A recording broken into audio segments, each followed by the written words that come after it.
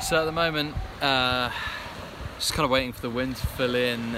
It's been about 15-16 knots all day from the morning. It's kind of slowly starting to drop off now. And the temperature is kind of right, nice sunny day, clouds building up over the land, which kind of means that the sea breeze could potentially come in. It's now 2:30. High tide is pretty much now. It feels like it's almost there, but I also feel like it's not going to come because it's forecast to drop off.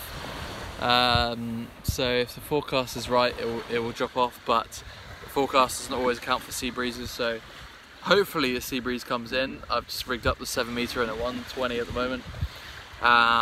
If it comes in, then great. Then if not, I have to call it for the day. But yeah, we'll just see what happens. So yeah, 2:30 now, high tide, and all the signs are there for a sea breeze.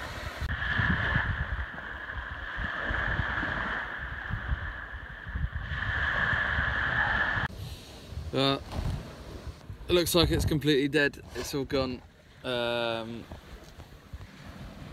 Yeah, it's about 10 knots now, so there's nothing at all. Probably going to pack it in. Doesn't look like it's going to come. Yeah, pretty much, yeah, all dead. Dead session.